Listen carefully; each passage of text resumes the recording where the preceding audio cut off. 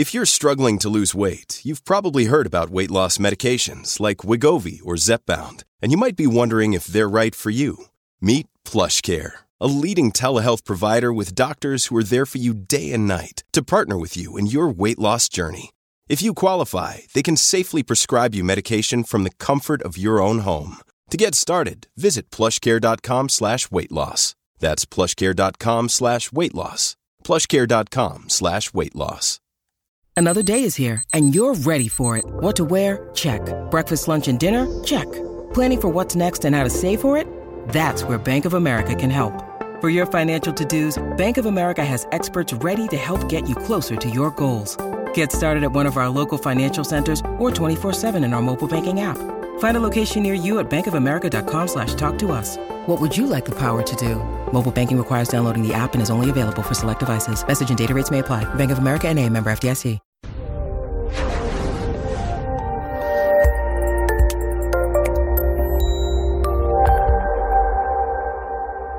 This episode was pre-recorded as part of a live continuing education webinar.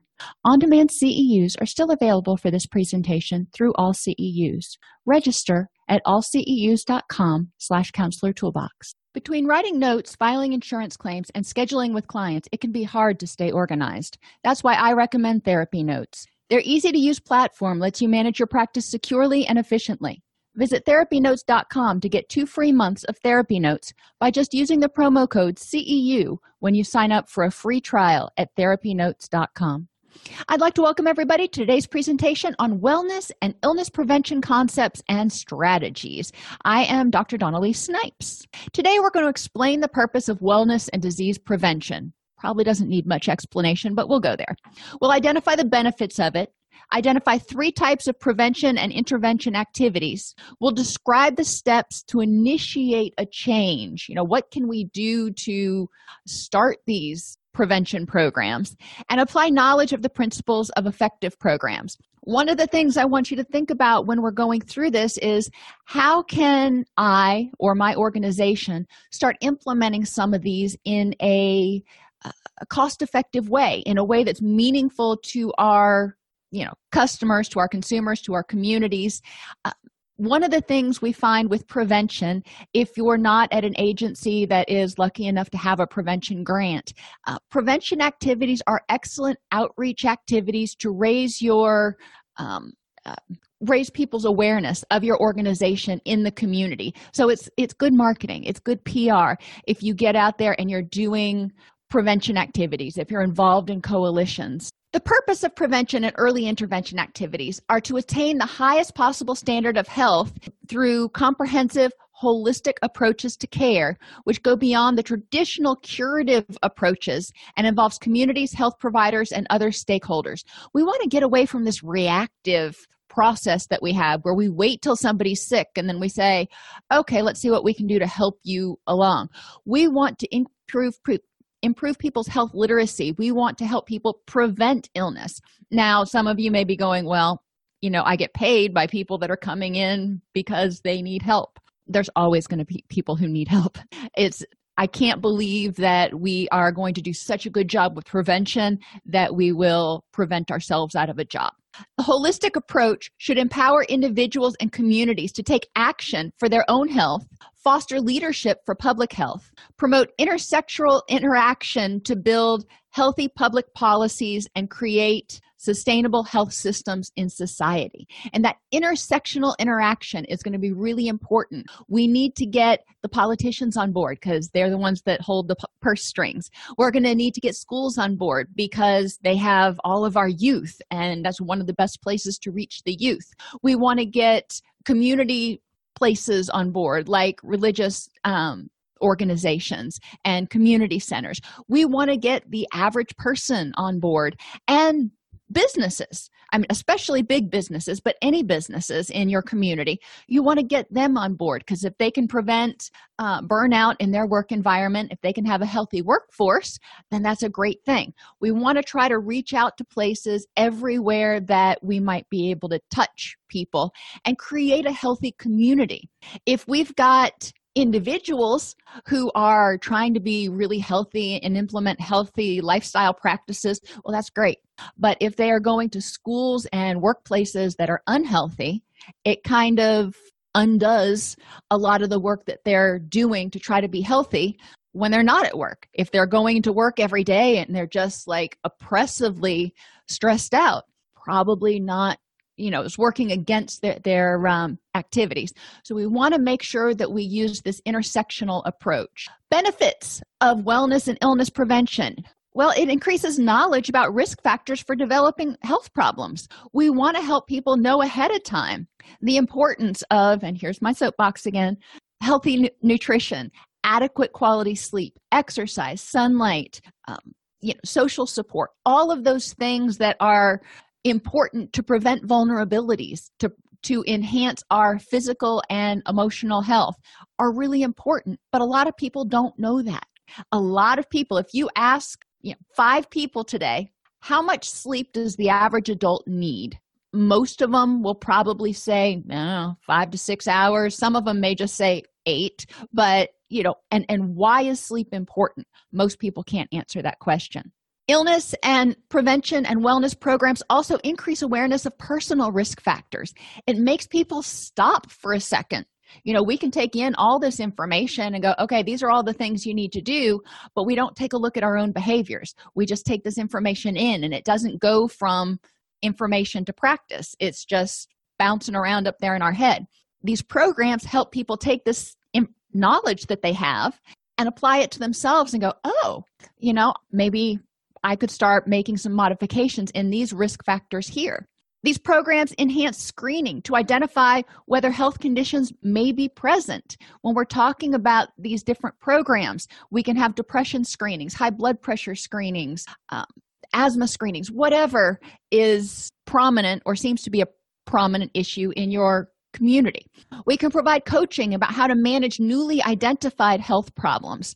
Just because somebody has a health problem doesn't mean they don't need prevention programs anymore. We need to prevent that health problem from getting worse, and we need to prevent that health problem from causing more problems. We also need to help people figure out what they need to do to address this newly identified health problem, whether it's Crohn's disease or arthritis or cancer or whatever it is. And these programs also help provide strategies for the prevention of future health problems. If people get this information and they have a high level of health literacy, then they will know a lot of the things that are important to prevent or preventable factors that they can address to try to prevent or slow down the progress of dementia, diabetes, cancer.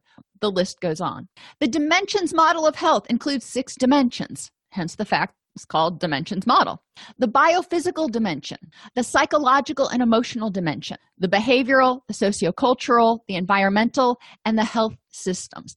The biophysical is obviously what our health is, whether we're sleeping, whether we're eating, whether we're getting enough medication, whether we're able to manage any chronic health conditions. Psychological and emotional dimension involves how people perceive the world, their emotional health, whether they have, PTSD or anything like that. Behavioral involves the activities that we do in order to improve our health or likewise, hurt our health. Are we getting enough sleep? Do we have access in the environment? Are we getting out and walking? Are we, contacting social supports? Sociocultural dimension involves how our culture perceives health and wellness. Not every culture sees health and wellness exactly the same way. They may define health a little bit differently. But what the supports are for maintaining health and wellness. The environmental dimension is obviously what people's environments are like. If we want them to be healthy, they need to be in a healthy environment. Now, you've got to figure out how you're going to define that, and that depends on the community and the culture. In general, you don't want smog. You don't want overcrowding. You don't want high levels of noise. You want a place that's safe and where people aren't constantly worried that they're going to be assaulted in some way. And then the health systems dimension is the one that's a little less obvious, and that really reflects people's ability to access health services. Can they access doctors and nurses and dentists and optometrists and, all those things in order to optimize their health? And I'm going to be talking a lot about health today, not just mental health, because the two are so intertwined. If we have chronic health conditions, they can negatively impact our mental health. If we have mental health conditions, they can negatively impact our physical health. It's important that we address both. The goals of these programs are to reduce risk factors on the individual level, help people recognize what individual, emotional, cognitive, behavioral, environmental factors that they've got going on that may be risk factors. They can look around and they can say, all right, I can't move out of the middle of this city where there's a lot of smog, but what can I do to protect myself? Well, maybe certain times a day it's safer to go out and exercise. I know we have a lot of ozone warnings here in Tennessee when it gets really hot, and my daughter has chronic lung problems. It's important for her not to go outside and exercise when the ozone levels are extremely high. Individual factors, sunlight. Sunlight's great. It helps set our circadian rhythms. However, you don't want to go out when the UV rays or level is super high because that increases your risk of skin cancer. Just taking these risk factors into consideration for your individual person. The microsystem. If we're reducing risk factors, we want to look at the immediate family. If people are in a family that is dysfunctional, if people are in an immediate family where a member has an addiction or a mental health issue or a disability, we need to help them access the resources they need in order to improve their quality of life so it doesn't put a strain on the individual's quality of life. The exosystem is the neighborhood. Have the person look around in their neighborhood and identify risk factors. And I've done a lot of other presentations on risk and protective factors, so we're not going to go into a bunch of those here. We're really talking about the meta concept of wellness programs and illness prevention. What are we looking at? We want to involve the individuals. We want to involve their immediate family members. We want to involve stakeholders from the exosystem, from the principal, the teachers, the PTA, from work, the companies that employ the people that are in the neighborhood, and local law enforcement. Anybody like that who's in that exosystem in order to help them improve that situation. If you put somebody in a healthy environment, then it's probably going to help them have a higher quality of life. If you plop somebody in a unhealthy environment, then that increases their risk factors. It increases their exposure to risk factors. And then we want to look at the risk factors in the macro system or in the culture. What sorts of things are going on in a particular culture that might be increasing stress, and in what ways can we address that? One of my pet peeves right now, or always, but more prominently right now, is the news. The news is just negative, negative, negative. I turn on the news and I want to turn it right back off again because it feels like every story they do is about death, destruction, calamity, and this and that. And it makes me feel like the world is going to hell in a handbasket. When I know that, yes, there are parts that are, not going so great right now, but there are also parts that are wonderful. But the news doesn't focus on that. And if you remember from one of the other presentations I did, I can't remember which one it was right now, but there is a principle, and research has shown that for every negative thing that we experience, we need 5 positive things to balance it out, because our brain naturally errs towards survival, so it gives heavier weight to the negative thing and less weight to the positive things. I would love to see the news start balancing it out and going, okay, well, there's this negative thing that happened, but let's talk about these 3 to 5 positive things that also happened in the community this week in order to help us see that it's not all doom and gloom. Okay, that was my soapbox. Enhancing protective factors. We don't want to just reduce the risk factors. We also want to enhance the protective factors. Some of the risk factors we can't get rid of completely, like smog, for example. Okay, Well, if we can't get rid of smog, what is something else we can do in the short term? What is something else that we can do that's protective? We can encourage communities to enhance clean air regulations. On an individual level, we can make sure that as individuals, we are exercising and doing the things that we need to do in safe places, like indoors. It's not as fun, so to speak, sometimes, but that's a protective factor. We can make sure that we are getting enough sleep, that we are getting enough nutrition, yada, yada. In the microsystem, in the immediate family and peers, we can enhance protective factors by encouraging healthy relationships and really devoting time to nurturing those relationships. In the exosystem, protective factors can include making sure there are things to do, especially for youth, that there are skate parks and community centers and places that they can go that are pro-social and affordable and accessible to all youth who may want to go there, and safe parks, making sure that they're safe. They're not just places that people hang out to be up to no good. And in the macro system, the protective factors that we can enhance are, again, communicating and talking about health and wellness. And maybe we can't change the country or the world, but we can change our little corner of it. Our macro system, the culture of our community, we can address. And maybe that's just our neighborhood. Maybe it's a larger part of our community, depending on what your function is in the community. You may or may not have pull. But these things can all affect, when we're talking about diabetes, reducing risk factors. Individual risk factors for diabetes can be, being overweight. Microsystem in the immediate family and peers, risk factors for diabetes can be having immediate family and peers who promote overeating and unhealthy eating and lack of exercise and all that kind of stuff. The exosystem in the neighborhood, lack of safe places to exercise, lack of access to healthy foods. Lots of fast food, greasy food, high sugar food is a risk factor.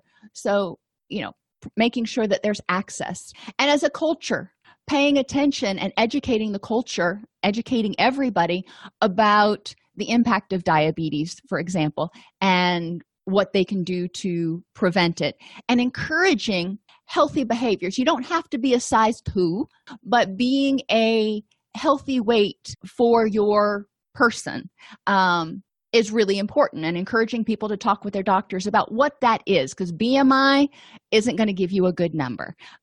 People with a lot of muscle mass are going to have a high BMI, but they're going to be very lean. So it's important for people not to just kind of use random figures and to talk with their healthcare provider. Primary prevention is wellness. This is when we're preventing something from ever occurring. We don't want people to ever get diabetes or traumatic brain injury. We don't want them to ever start smoking or become depressed. That would be great if we could totally prevent it. So how do we do that?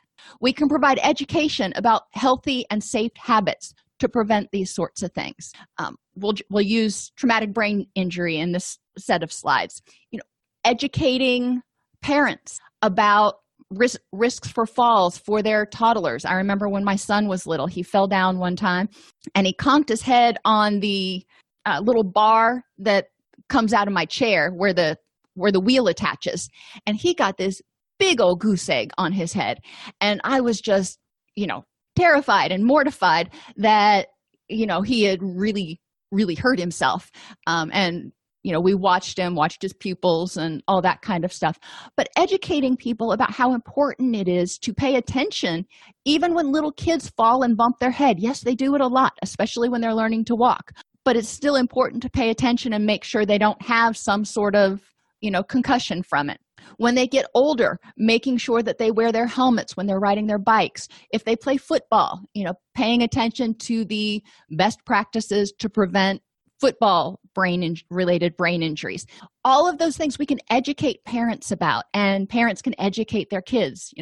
It's important to be riding or to be wearing your helmet when you're riding your skateboard or riding your bike for these reasons. We can make sure that schools are safe and communities are safe through an effective enforcement of community laws and norms regarding health and mental health behaviors.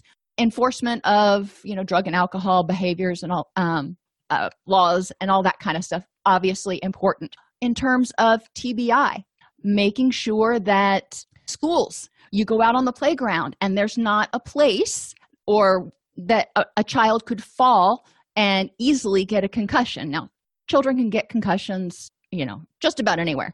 But, making sure that there is ample padding underneath the monkey bars, making sure that there's not a teeter-totter that is, too big where it's just going to flip a child off and through midair. All those things are important. Making sure that coaches and PE teachers pay attention to anything that might cause traumatic brain injury. Making sure that students are educated about the need for wearing their helmets if they ride their bike to and from school. Making sure parents understand all the rules about car seat safety because, in a car accident, little kids can get very badly hurt or killed very easily. They are kind of breakable. And traumatic brain injury is not uncommon to come across. In communities, another cause of traumatic brain injury, especially in infants and very young children, is shaken baby syndrome. Making sure that laws and norms are being enforced in terms of following up, providing parent education, making sure that any suspicions of child abuse or neglect are followed up with quickly, yada, yada. Annual universal screenings for health and mental health issues. Obviously, TBI is a acute injury, but paying attention to children when they come in, asking them whether they've fallen and hit their head or had anything that may have started causing headaches. And when doing those screenings, looking for symptoms of after effects from traumatic brain injury, such as chronic neck pain, headaches, or sudden changes in personality since the injury. Access to safe housing, nutrition, and medical care. That's helpful for anybody in the event of a brain injury, in the event of a head injury or a concussion. Some people don't seek out medical treatment because they can't afford it, which means, some of these mild TBIs may go unnoticed, or they're noticed by the parents, but the parents just keep an eye on it and make sure the kid doesn't lose consciousness or start throwing up. But there's a possibility that with early medical care, some things could be prevented. So we want to make sure that parents don't have an obstacle, or people don't have an obstacle to getting a head injury checked out early on. Opportunities for gainful employment to prevent poverty and increase community connection. That's going to be one of those prevention activities that's going to help with just about anything. It's not specifically related to TBI. And access to parenting education is also going to be helpful, again, to reduce shaken baby syndrome, to educate about proper car seat usage, to educate about helmets and, how do you know if a helmet fits correctly and your kid is safe, etc. Secondary prevention reduces the impact of problems that have already begun with the goal of halting and reversing the progression. We're going to stick with TBI, but again, you can apply these principles to everything from addictive behaviors to depression to physical problems. We want to make sure in secondary prevention, we don't want it to get worse. So if somebody gets a head injury, we don't want it to develop into some sort of permanent problem, if at all possible. So access to early intervention is important, medical intervention in this case. Self-help groups. If somebody has a brain injury that does cause some sort of permanent biological or physiological damage to their brain, they may need to be in self-help groups and counseling and occupational therapy and physical therapy to prevent it from causing other problems and to reverse the progression of any problems caused by that brain injury. We want to make sure they have access to medication and patient assistance programs if they need it. so they can have any medication they may need, and access to safe and sober housing. I always put sober in there in addition to safe, just to be clear. If somebody has a traumatic brain injury, they need to have a safe place to put their head. Everybody needs a safe place to put their head. Tertiary prevention prevents additional issues from the problem. So if you've got a traumatic brain injury, we don't want the person with the traumatic brain injury to become depressed, addicted to pain pills, and homeless because they are unemployed. All of those are tertiary problems that can result from TBI or depression or addiction or any of those things. We want to prevent that. So tertiary prevention says, okay, you got this problem. We're doing what we can to prevent it from getting worse, but let's also prevent ancillary problems from developing. Job coaching and advocacy to ensure employment are important, ensuring that the person knows what their rights are under the Americans with Disabilities Act. Financial counseling and assistance to prevent poverty and financial stress. They may have time between their injury and when they can go back to work that they're not able to be employed. They need to have significant physical therapy because they've lost some physical functioning or lost the ability to communicate verbally or whatever the case may be. They may need financial assistance at that point. Access to adequate nutrition, medication, and health care for overall health and well-being. We don't want this person, even if they're struggling, they're not able to work right now, they're trying to go through rehabilitation. In order to make that effective, they need to get enough sleep. They need to have nutrition so they have the building blocks for their body to recover. They need to be able to reduce their stress as much as possible so they can recover instead of, recovery is exhausting. But if you're trying to recover and you're also stressed out about finances and not getting enough sleep and not getting a good diet, that works against the recovery process. We want to make sure that people have all the tools and resources they need in order to move forward in their recovery. And again, access to safe, sober housing to prevent homelessness. That would be a really bad ancillary consequence of traumatic brain injury or depression or whatever. Looking around, knowing about the housing resources in your community. And if you don't know about them, go to United Way Information and Referral. That is the best place to start looking for any sort of resources that your clients may need. So you have primary, secondary, and tertiary interventions. Prevent it from ever happening, prevent it from getting worse, and prevent additional problems. Then you have universal, selective, and indicated interventions. Universal interventions attempt to reduce a specific health problem across all people in a particular population, such as children in your county, by reducing and promoting protective factors like preventing traumatic brain injury or preventing depression. Selective interventions are aimed at a subgroup determined to be at high risk due to their exposure to risk factors. Football players are at a higher risk of traumatic brain injury. Selective interventions may target athletes or football players in particular. And indicated interventions are targeted to individuals who are already experiencing problems or distress. Football players with traumatic brain injury. We want to make sure that it doesn't get worse and they're able to live a rich and meaningful life. When we talk about depression, universal interventions would be aimed at preventing depression in, the population. Could be the adult population, could be kids, could be everybody. Selective would look at a subgroup at high risk due to their exposure to risk factors. You may want to look for preventing depression in people with PTSD. And indicated interventions are targeted at people who are already experiencing depression. How do we initiate change? Well, the first thing is to complete a community needs assessment and identify your community's priorities. What's most important in your community. So get a coalition together, get your stakeholders all in the same room or on the same video chat, and identify your priorities. What is most important to change in your community? What, 3 or 5 things do you want to see improve? And what resources do you have to make that happen? In terms of people that can make something happen, in terms of finances, in terms of space, timing, yada, yada. Collect the information from those who would benefit from the interventions and indicate how you will gather information. If you're targeting, maybe you're trying to prevent opioid abuse. Okay, So you're trying to prevent opioid abuse in your communities. Who's going to benefit from these interventions? Well, people at risk for opioid abuse. Who are those people in your community? You're probably going to look at people who have chronic pain issues. You may look at people who have who are already experiencing issues with opioid use or abuse.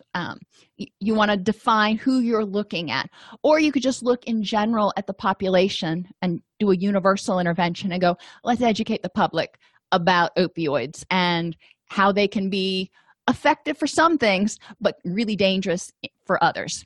Figure out who's going to be there and then randomly select some people to get information from.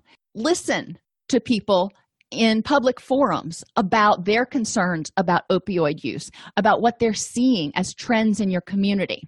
Interview members of prioritized groups and create focus groups, interviews, and surveys in order to identify what's going on. Prioritized groups and their subgroups would be, if you're talking about addiction, you might want to interview people who are in recovery from opioid dependence, and also their subgroups would be their significant others and what their subgroups see as a need in order to prevent relapse and prevent more people from becoming addicted. Indicate what you're going to ask about, including the knowledge of the issue, including how often the problem behavior occurs, how prevalent is opioid addiction in your community in terms of what they perceive. The importance of the desired behavior for the audience. Why is it important to not develop opioid addiction? Why is it important for people to know about opioids? The expected benefits of adopting the changed behavior. If we increase this knowledge and provide you alternate tools, then what are the expected benefits? And what are the expected benefits and costs of continuing the behavior? If we don't intervene, if we just let things go as they are, what do we expect to see happen in our communities? And you can pull out all kinds of statistics about the current impact, if we're still talking about opioids, the current impact of opioids in the community, for example. Once you know what people's perceptions are and you have an idea about what you need to educate on and what their priorities are and what they think is important, and you have stakeholders that have bought in and they're like, yeah, this is important, let's devote some resources to it, then you're going to state the issue or broad goal the campaign is trying to address, outlining the basic principles, including the product. What are the behaviors or outcomes that you're trying to change and among whom? We want to prevent opioid misuse among, adults over the age of 18.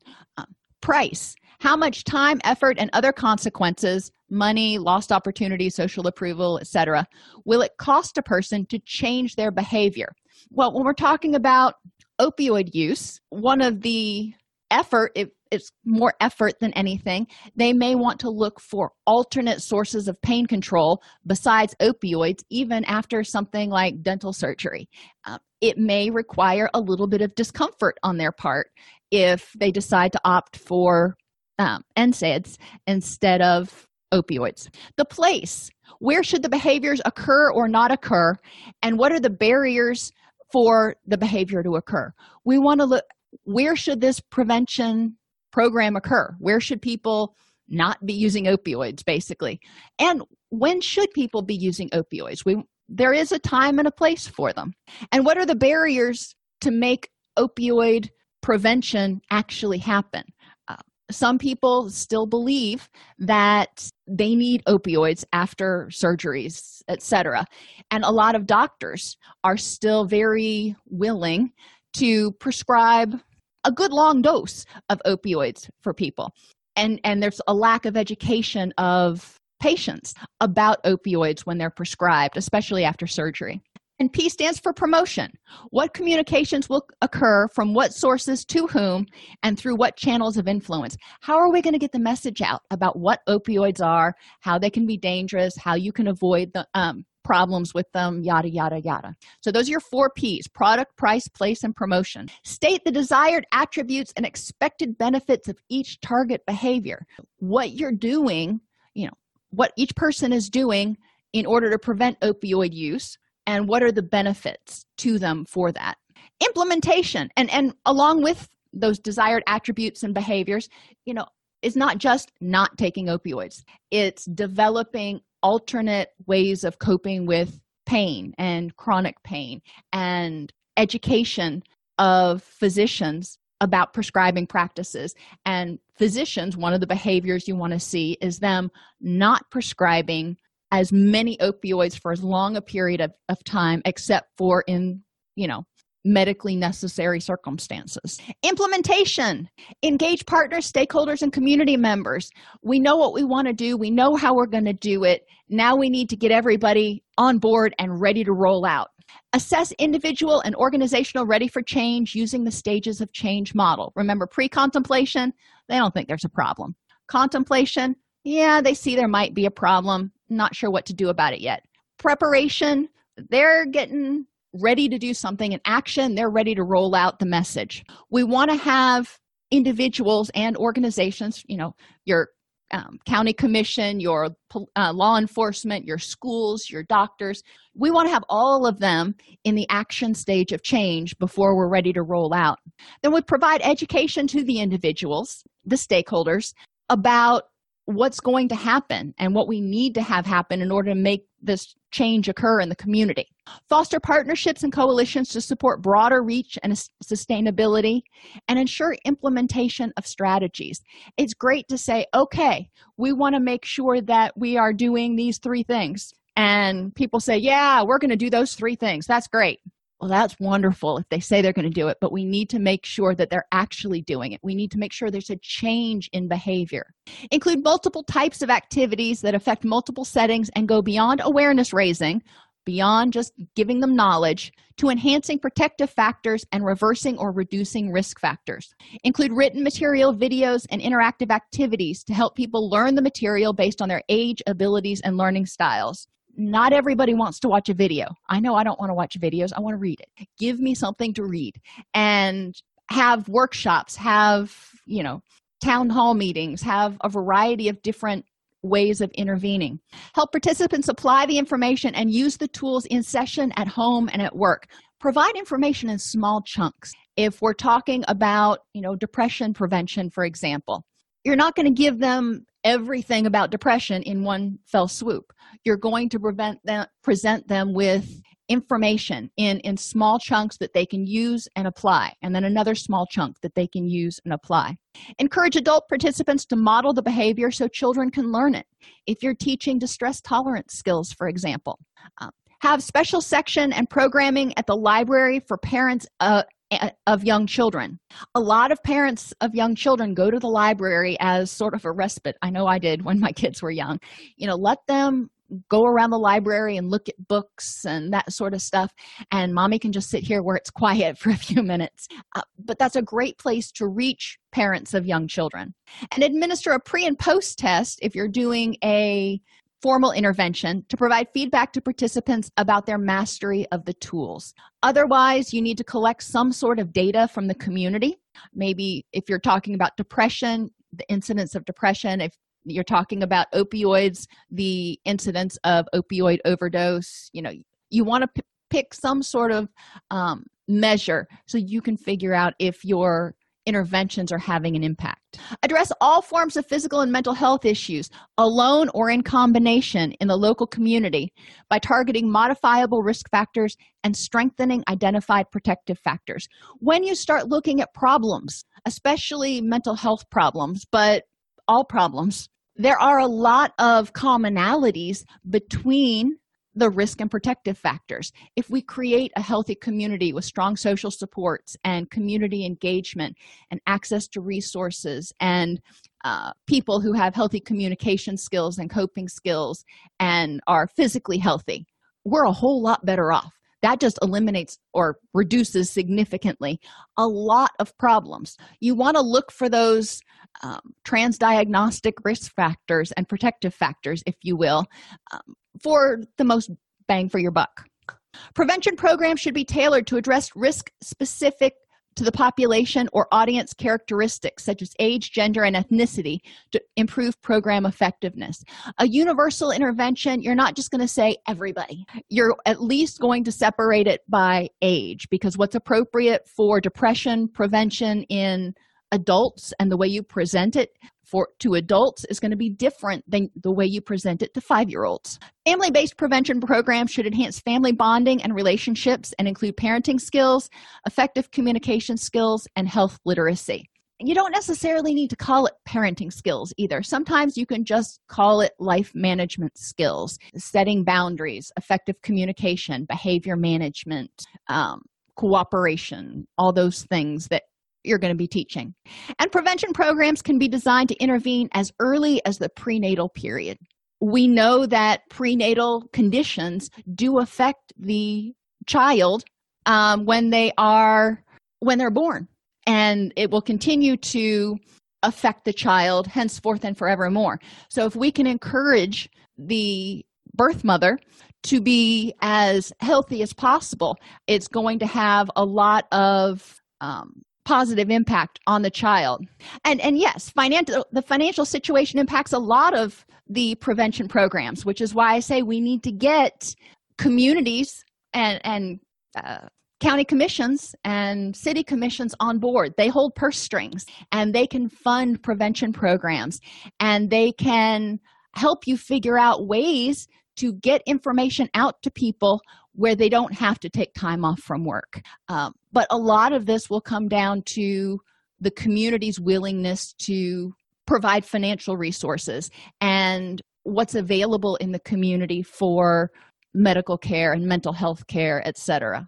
Prevention programs for elementary children should target improving academic and social emotional learning and physical health, including behavioral self-control, emotional awareness, communication skills, social problem solving, playing nice in the sandbox, academic support, especially in reading, self-esteem, and positive health behaviors. All of these can be taught in PE and health class, and even some in reading, if they're reading stories about emotional awareness and healthy communication. Prevention programs for middle or junior high school students should increase competence with study habits and academic support, goal setting, communication, peer relationships, coping and problem solving, self-efficacy and assertiveness, health literacy again, and strengthening of personal commitments to healthy choices. When students get into junior and high school, they are thinking, think about Piaget, they are thinking on a more formal operational, concrete to formal operational basis. They're able to more effectively set goals. 5-year-old is not going to be able to set long-term goals. A 15-year-old is going to be much more adept at that. Universal prevention programs at key transition points, such as transition to middle school or high school graduation, can produce beneficial effects. Now, remember, prevention isn't just for kids. We also want to look at other key transition points, like when the kids leave and there's empty nest, if somebody gets divorced, that's a key transition point. If there's a death, that's a potential key transition point. Community prevention efforts that combine 2 or more evidence-based interventions, such as family and community-based programs, can be more effective than a single program alone. We want to try to involve as many of the parts of that microsystem and exosystem as possible in order to keep a unified, consistent, ongoing message going. Community prevention programs reaching populations in multiple settings are most effective when they present consistent messages, which can be facilitated by a community coalition. You've got representatives from your major stakeholders. Prevention programs should be long-term with repeated interventions to reinforce original prevention goals. We all know that we can learn something and we can start doing it and we can even get a benefit from it, and then we may start backing off from it or forgetting and getting more lax in our approach. So periodic booster sessions serve to remind people that, okay, yep, exercise is important or good health is important. School and work-based prevention programs should include teacher or supervisor training on management practices and motivational enhancement in order to effectively build self-esteem and communication and all this other stuff in the classroom as well as in the workplace. Prevention programs are most effective when they employ interactive techniques such as peer discussions, role-playing, and gamification. It can be, role-playing is obviously possible, but you can even gamify it where you team up, half the class against the other half of the class, or this department at work against this department at work, to encourage certain behaviors to start happening. Programs should be tailored to fit within cultural beliefs and practices of specific groups as well as local community norms. A systematic outcome evaluation is necessary to determine whether a program or strategy worked. You don't want to just keep throwing money and resources at an intervention and going, well, we think it might be helpful. You want to have data, which goes back to the beginning. You need to know what you're trying to achieve and figure out how you're going to measure it. If you're measuring truancy, if you're measuring school dropout, if you're measuring rates of depression in your community, you need to know this. It's important to remember, though, when you're presenting these things, that you need to attend to different learning styles. Some people are visual. They want to see it. They want to read it. They need to take it in through their eyes. Some people are verbal. They take it in by talking about it and listening. They prefer discussion groups and videos. And tactile and manipulative learners, some things you can do with your hands, like learning how to operate a VCR or DVD player. Other things are more abstract, like coping skills. So you can't touch coping skills.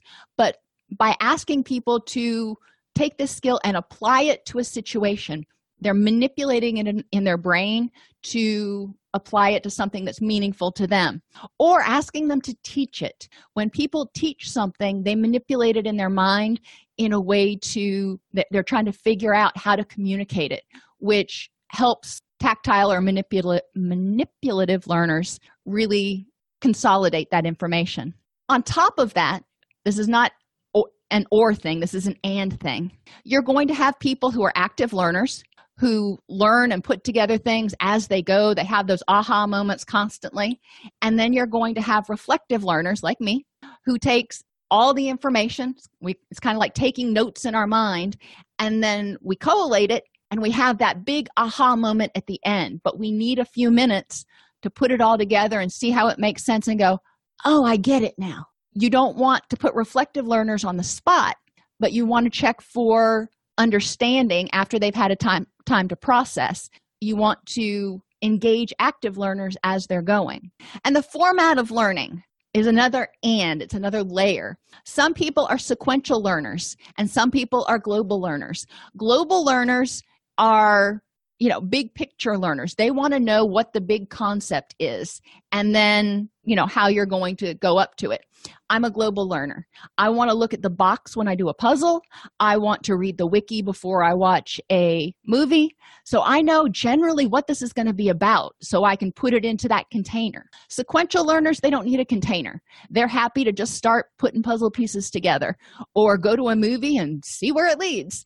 It's important for both groups, when you're teaching a diverse group of learners, to always provide that unifying overview at the beginning so they know, okay, this is what we're going to learn about. That way they don't feel lost. The sequential learners could care less if you put that in there, but the global learners will really thank you. Barriers to learning.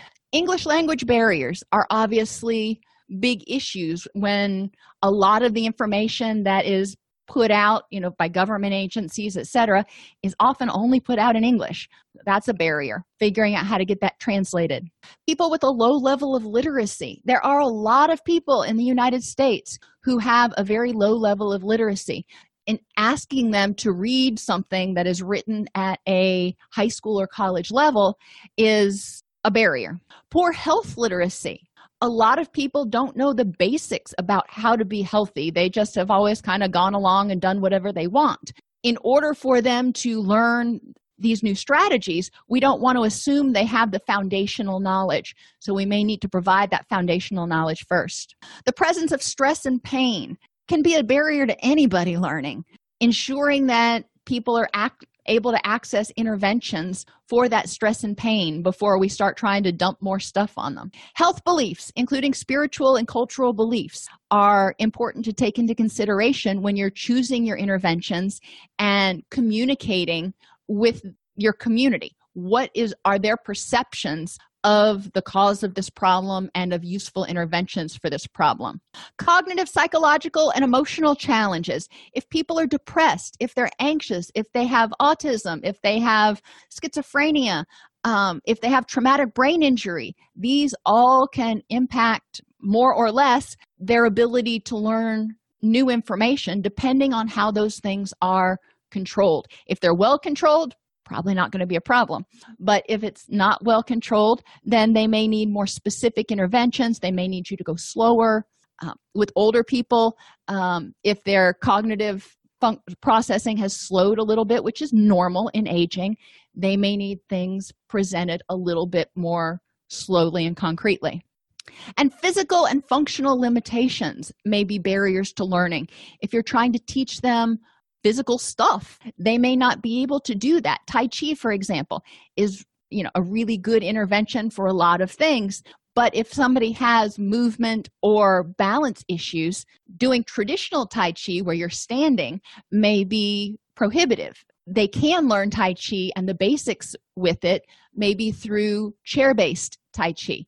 Making sure that you take into consideration any physical or functional limitations of your population is going to be really important. The goals of communication and promotion are to increase risk perception, increase people's recognition of the risks that are applicable to them, to reinforce positive behaviors, to influence social norms. Let's get that community and even the culture to start embracing these healthier behaviors, to increase the availability of support and needed services for the individual, in their family, in their peers, in their community, and to empower individuals to change or just improve their health conditions. You're not going to build Rome in a day. If people are feeling like they're making positive changes, then, that's what we want. We're not going to expect them to become super fit, healthy, and happy in 7 days. We want to see gradual improvement. Strategies: using the radio or Sirius XM or whatever it is that people in your community listen to. Paid radio spots can be effective. Television, getting on the news and doing a health minute. Local magazines, flyers, brochures, the internet, the employer intranet, that one that nobody can access but the people who work there. Social media tools like Twitter, Facebook, YouTube, Instagram. Digital billboards. We have those a lot around here in Tennessee. They're not the ones you see on the road, but you go into business establishments and they have televisions up that are just ad after ad. They're digital billboards. Health fairs.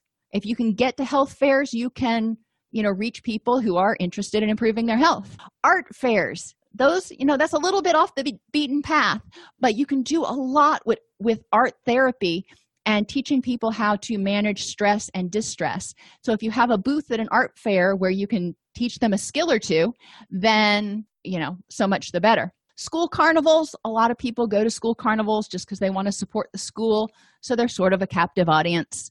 And cause walk runs. If the, Run for a Cure or diabetes fundraisers or whatever it is out there, generally these causes are for some sort of mental health or health condition. If you go to those and you provide prevention information and intervention information, then you're reaching a group of people who are already interested in that cause, and you're providing them information that they would be interested in. Effective communication and promotion is relevant, useful, and interesting.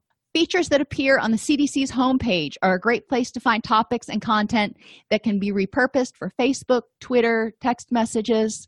Review published research reports for social media-worthy content and provide an interesting "did you know" fact. Let people know about individual guidelines such as the physical activity guidelines for older adults. All of this can be in your social media account for your business. Make sure it's easy to understand and share, and put relevant, intriguing information at the beginning as a question. Do you know how many people in your community struggle with depression. Use fewer characters than allowed to make sharing easy. Keep messages short but relevant. Figure out if somebody can understand what you're trying to communicate in less than 2 seconds. That's our attention span now. Sorry. And provide enough context so your message can stand alone. It doesn't need to have a lead up or explanation. Make sure it's friendly, conversational, and engaging, and is culturally responsive. Make your message action-oriented. Use a specific call to action with verbs such as learn, watch, or join. And you don't want to just have learn more and then take them to a page where there's a 6-page article. Provide information in manageable chunks, and there's a lot to be said for bullet points anymore. Include links to web content that offer more detail or supply a phone number or email address that people can reach out to. Use all caps sparingly and for emphasis only. All caps is screaming in text and social media, so try not to use it unless you really want to scream about something. When you're typing a public health partner's name in your post, like the CDC or the National Institute of Mental Health or whatever, add the @ symbol in front of it. This will trigger the tagging feature in Facebook, automatically creating a link and displaying the post on the partner's page. That was something new that I learned. Examples of prevention programs that are out there: rural tobacco control and prevention, rural HIV/AIDS prevention and treatment toolkits. Both of these go to that financial aspect that you all were referring to. A lot of times in rural communities, they don't have the resources to implement programs in the same way that places like Nashville and New York might. The Northeast Louisiana Regional Prediabetes Prevention Project, reducing obesity and improving fitness for people with serious mental illness, and just wellness worksheets by SAMHSA. These are all intervention tools and programs that have been found to be very effective. As we move toward a capitated model of healthcare, prevention will become increasingly important. Capitation means that you are given X number of dollars, say $10, for every life that you are responsible for insuring. So if there are 100,000 people signed up for Medicaid in your county and you are the provider for Medicaid in your county, you get $10 for each one of those people. That means you get $1 million, but you have to use that $1 million to provide every ounce of treatment necessary, which means it's really cost-effective to engage in prevention practices. Prevention activities can be started as early as the prenatal period, integrated into school curricula, and are more effective if presented in multiple settings and formats in order to tailor them to the age, abilities, and culture of the recipients. Are there any questions? I know I went through a lot of information, but when we're talking about implementing prevention programs, it is so important to recognize that this is not something that we can just do, not something that we can do effectively as an individual practitioner. We need to reach out to the people that we might want to target and see what their needs and preferences and perceptions of the problem are. We need to involve community stakeholders in order to get the support that we need to create a meaningful program. And then we need to, again, make sure it's meaningful and produces results. You're not going to continue to get funding from the county commission or the federal government unless you can prove you're meeting certain benchmarks. So it's always important to know what your goal is. If this podcast helps you help your clients or yourself, please support us by purchasing your CEUs at allceus.com or getting your agency to sponsor an episode. A direct link to the on-demand CEUs for this podcast is at allceus.com/podcast CEUs. That's allceus.com/podcast CEUs. To sponsor an episode of Counselor Toolbox and reach over 50,000 clinicians per week, go to allceus.com/sponsor. Thank you.